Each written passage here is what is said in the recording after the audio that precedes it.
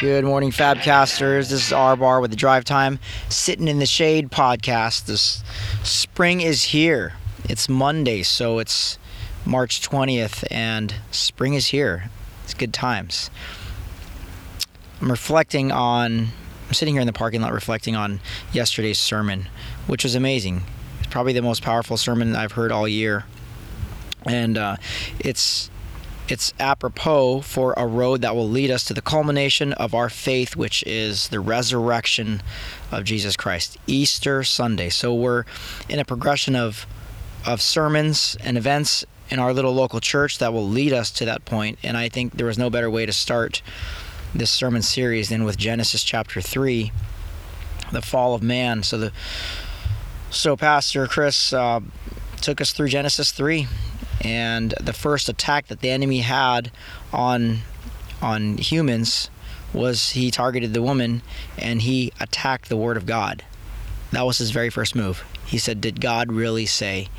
Tried to cause some uncertainty, tried to create some confusion in her mind. She was deceived and she gave the fruit, whatever it was, if it was a fig or whatever, probably not an apple, Pastor said, and I believe him. Turned to her husband, and he was right there. And he said, yeah, let's do this. Let's bite of that. But what really struck me was that he said something that was so key, and for me personally, it hit hard.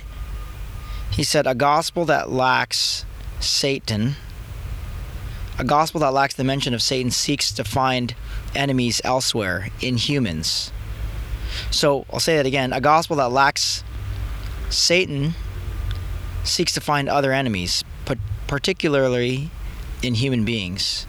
But here's the thing. Human beings are never our enemy. We don't wrestle against humans.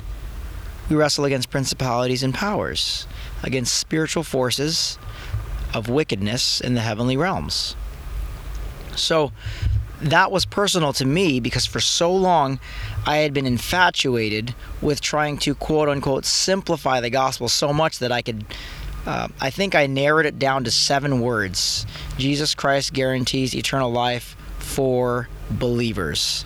And there are several others in my camp that would say, no, the gospel is believe in Jesus and you'll be saved. And the gospel is Jesus Christ gives you eternal life. And so the problem with that gospel is it was all good. Now, when my pastor said that, I said, holy cow. I did find people as my enemies, and I never put 2 and 2 together that I was trying to find an enemy in people because my gospel lacked the enemy in it. And there is no such thing as good news without some bad news. It would be equivalent to saying it's hot outside with never experiencing cold like it is right now. It's like 50 degrees, but wonderful, fresh, crisp air. And it's wonderful and refreshing because in this area of the mid-Atlantic, it gets super hot. So I know what cold is now because I'm an East Coaster now. I know what cold is and I know what hot is. And when I lived in Southern California, I didn't know what cold was. There's no such thing as cold. There's hardly even any rain. I never even knew any seasons. When I came over here to the East Coast, people were talking about fall and spring, and I go, what's that? What's fall and spring? Especially when we lived in Hawaii, it was like, what seasons? There is. So I went from island to island. I went from West Coast to Hawaii, never knowing what seasons were because I only had one perspective. So for me and my one-sided gospel, which was all good news, I never got in touch with the bad news. And then as a byproduct of that, I was finding bad news in everybody else other than me. I know it's a little deep to try to comprehend right now, but it was so fresh and it hit so hard yesterday. It was like this light bulb went on. That's what you were doing this whole time. Because your gospel story didn't include the fall in your life. It was one-sided and it lacked something. So all that to say this, when we share our story, believers, we should mention our desperate need for a Savior. What is it exactly that God has delivered us from in our personal lives? Yeah, I know He's delivered us from sin. Yeah, I know we were all born alive, physically alive, but spiritually dead. Yeah, all those things, I can say those and never feel uncomfortable. But if I said, He's delivered me from my selfishness. I used to worship control. I used to worship my phone. I used to do these things. I used to dabble the line of sexual purity, although while quote unquote still maintaining my purity, those kind of things.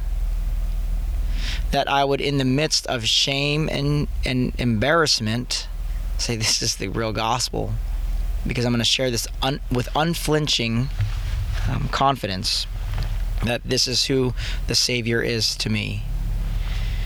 And so what I also noticed in this passage is that not only was the serpent and man and woman cursed, but the ground was cursed. So sin, when it entered the world, it fractured human relationships, and, by the way, our relationships with all of creation, whether it's animals, whether it's nature. And we as believers, as children of God, as believers in Jesus Christ, ought to become cultivators of human flourishing, cultivators of people who are in touch with all of creation.